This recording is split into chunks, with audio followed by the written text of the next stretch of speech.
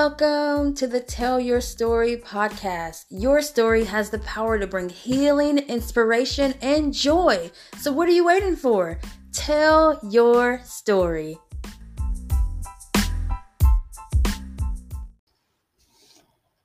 Welcome to February Tellers. Happy Black History Month. Last year we were able to celebrate that by having a panel of African Americans talk about their experiences and their hope for the future. I would encourage you to go back and listen to that. It was really good. Thankful for my friends for doing that with me and Mindy. This February, I really wanted to focus on love. I wanted to focus on the fact that Valentine's Day is in this month. Valentine's Day with an N is in this month. And so that is what we're going to be focused on. After this episode, the rest of them will be about love stories. And I'm going to be talking to married people and finding out how they met and got together. Maybe I can find the secret. Anyway, but for this first episode of February, I wanted to talk about family love. I wanted to talk about family love. My mom, Shantae Frank, had me when she was 18. Okay, and her and my dad never got married. So they kind of went off and met other people and did other things. And so when I was 1, my mom, Shantae Frank, married my stepdad, Robin Haith. And 2 years after that, when I was 3, they had my brother, Ryon Kei'son Haith. Now, let me tell you about his name. It's different, okay, because it's not Ryan with an A. It's spelled with an O. And nobody would ever guess that. They always would spell his name with an A, but it's not spelled with an A. It's Ryon. And so we would always say Ryon, not Ryan, it's Ryon. And his middle name is Kei'son, which is my mom just made up because my real name is not Keys, it's a nickname. My real name is Akia, and my family just calls me Kia. And so she came up with the middle name for him. It's like not Kia, but Son, Kei'son. So that's him, Ryon Kei'son Haith. So on June 6th, 1984, Ryon Kei'son Haith was born. And on January 24th, 2022, he was taken from us.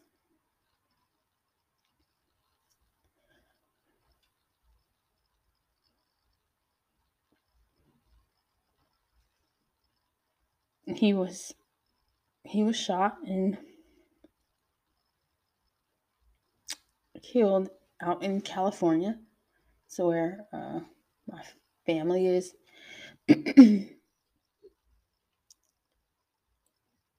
And left behind a beautiful 5-year-old daughter, Araya Shantae Haith.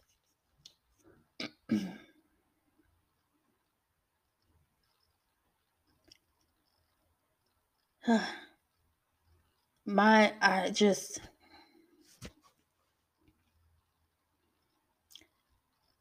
think about Ryan now. Of course, all these memories come flooding back when something like this happens.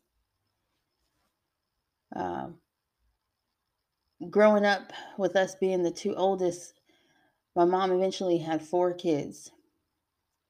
And, I'm the oldest, and then he's the oldest boy. So we were responsible for most things. I had to wash the dishes, and he had to take out the trash. He had to carry all the clothes down to the laundry room, and I had to wash them.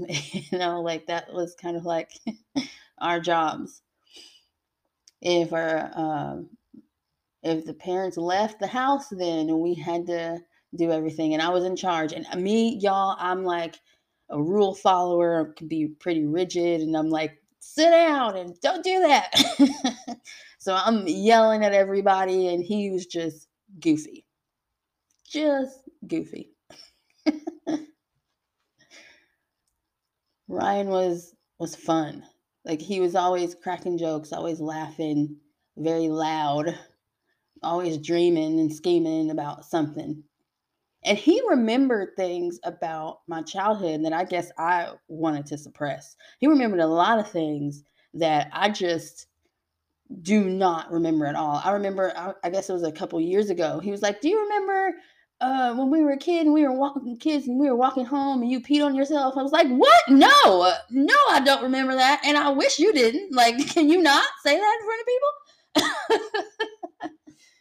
Like, I do not remember that. How old was I? But he remembers things. He remembers us when we would drive in the car, and we would all get in the car, and he said that I would just put a hoodie over my head and stare out of the window. I would ignore everybody else in the car and I'd just stare out the window, which sounds very much like me. I was very emo as a teenager, for sure. And when we rode in the car, people with bigger families, like 4 kids, that's a big family. People with bigger families now have these vans and SUVs and stuff like that. We did not. We had a regular sized car, sometimes not even a 4-door. So we just stuffed 4 kids across the back seat. I don't remember seatbelts at all, so I don't know. But yeah, I would squish in there, and because I was the oldest, I got to sit by a window, and I would just put the hoodie on and look longingly outside and dream. He remembers that stuff that I wanted to suppress. As Ryan got older, I just recognized in him that he loves family, and he loves strong, and he loves hard. And I think because of his personality or character, that he just really didn't know how to express that when he got hurt. He's very sensitive, for sure. Very, very sensitive. I think he probably cussed out and got mad at and blocked every person in the family at one point or another. Like, if you're listening to this and you're my family or someone who was a close friend of his, and when he passed, you were on the outskirts with him, do not feel bad. Do not feel bad, because that was the ebb and flow of Ryan. Like, at some point, he would get mad and cuss you out. And then he'd come back, though. He'd come back and work it out, or he'd apologize, or he'd just say, "Man, I love you." Like, it every time. He was always ranting on social media about who he was mad at that point. And he's not the only one, okay? I have other family members who have used social media like that too. And I even used to. Man, when I was going through a divorce, I was terrible. I was ranting, I was raving, I was upset, I was, and I had to delete that whole social media account that I had back then because I was like a mess. And the only thing that really helped me out of that was Jesus and therapy. Honestly, they're like professional counseling, and just going to church and attending all these groups that were related to freedom. Honestly, that's what helped me to overcome that. But Ryan, he just was so passionate and loved so strong and so hard that when he got hurt, it was just like he didn't know how to contain it. And more than anything, no matter what he did, he loved his daughter. He had wanted to have kids for a while, he really, really wanted to have a child. So it was a big deal when she came onto the scene. When she came onto the scene in 2016, he was so happy. He brought her around to everybody in the family. He was so happy. And from the moment she was born to the moment he left this earth, everything he did was for her. In life and in death, everything he did was for her. And my prayer is that she's really young now, but one day she'll be able to realize that love that her dad had for her, and that would give her joy instead of pain. That love he had for her would overcome the hurt of him being gone. Man, I was just really proud of him because he wasn't the best, in school. My mom had two boys and two girls, and us girls, me and Tasia, my sister, we were good. Okay, we were good in school, and then the boys, Ryan and our Kei'son, well, so school was not their strong suit, but he did finish high school, and he actually went to film school out in LA, and I was just so proud of him for finishing that. He had dreams. He would produce music, he'd work with these rappers and stuff. He used to he used to call me and ask me to ghost write for him because y'all, when I was in high school, I was all obsessed with Tupac, and so I started writing raps after Pac died, and I thought I was a rapper for a little bit. And so Ryan would call me and be like, you need to be a ghostwriter for me. I need you to write my rhymes. And I'm like, I say nothing like what you say. There's no way. There's no way I could be a ghostwriter for you, bro. Like, how? I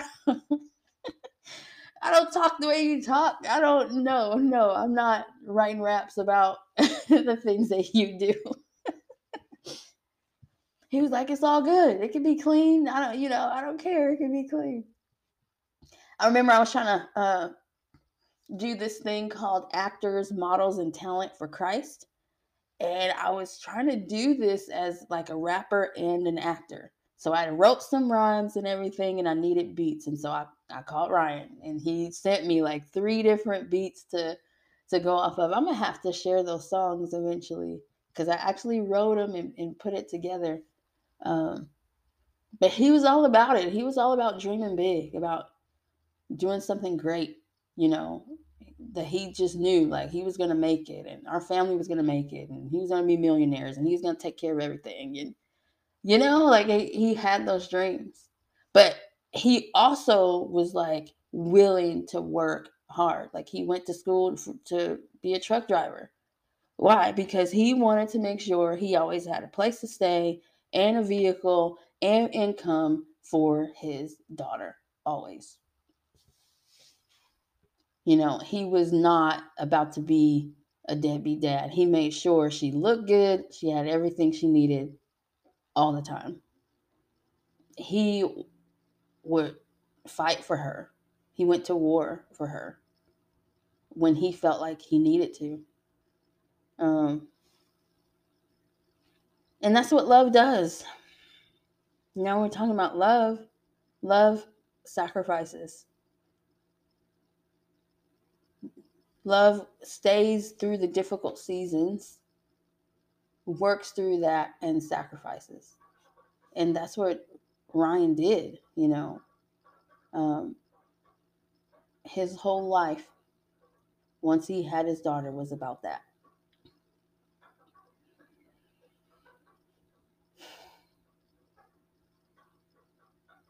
And, it's such a tragic thing. He was only 37 years old. So for him to leave this earth that young, it hurts, it hurts to think about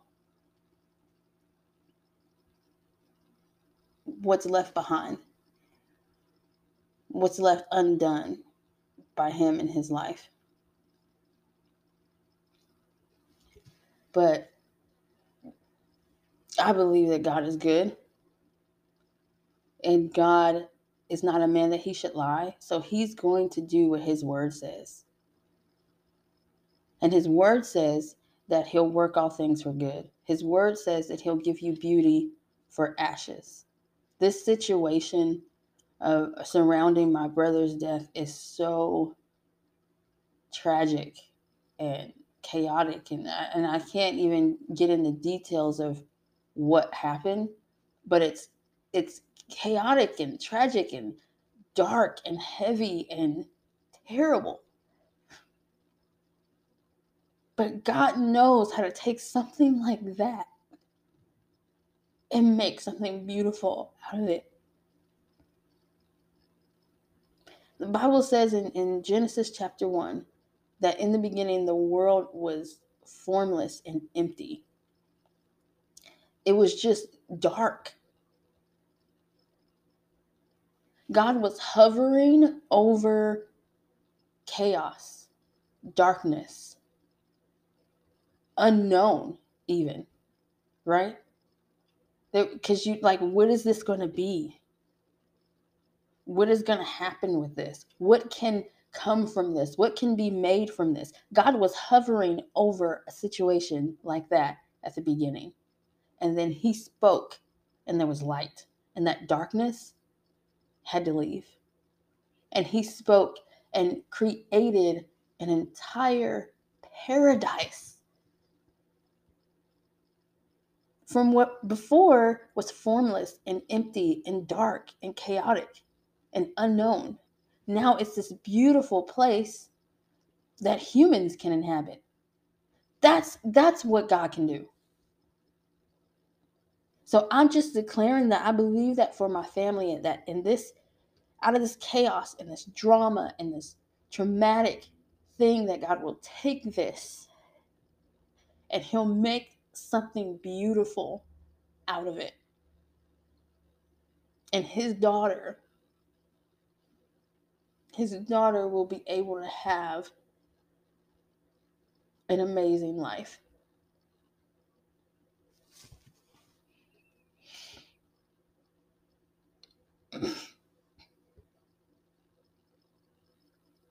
I usually ask at the end of each episode,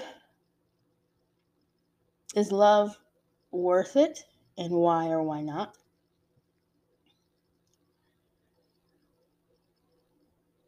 My brother, Ryon Kei'son Haith, died doing what he thought was right for his daughter.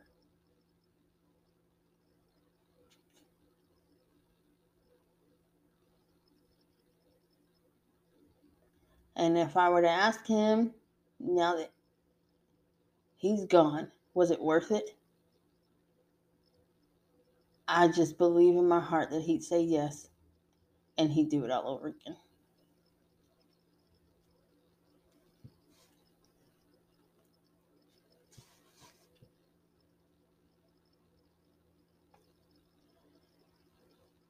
Thank y'all for listening. I covet your prayers for my family.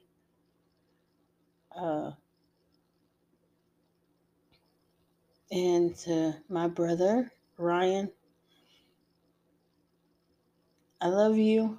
I miss you. We will be there for Araya always.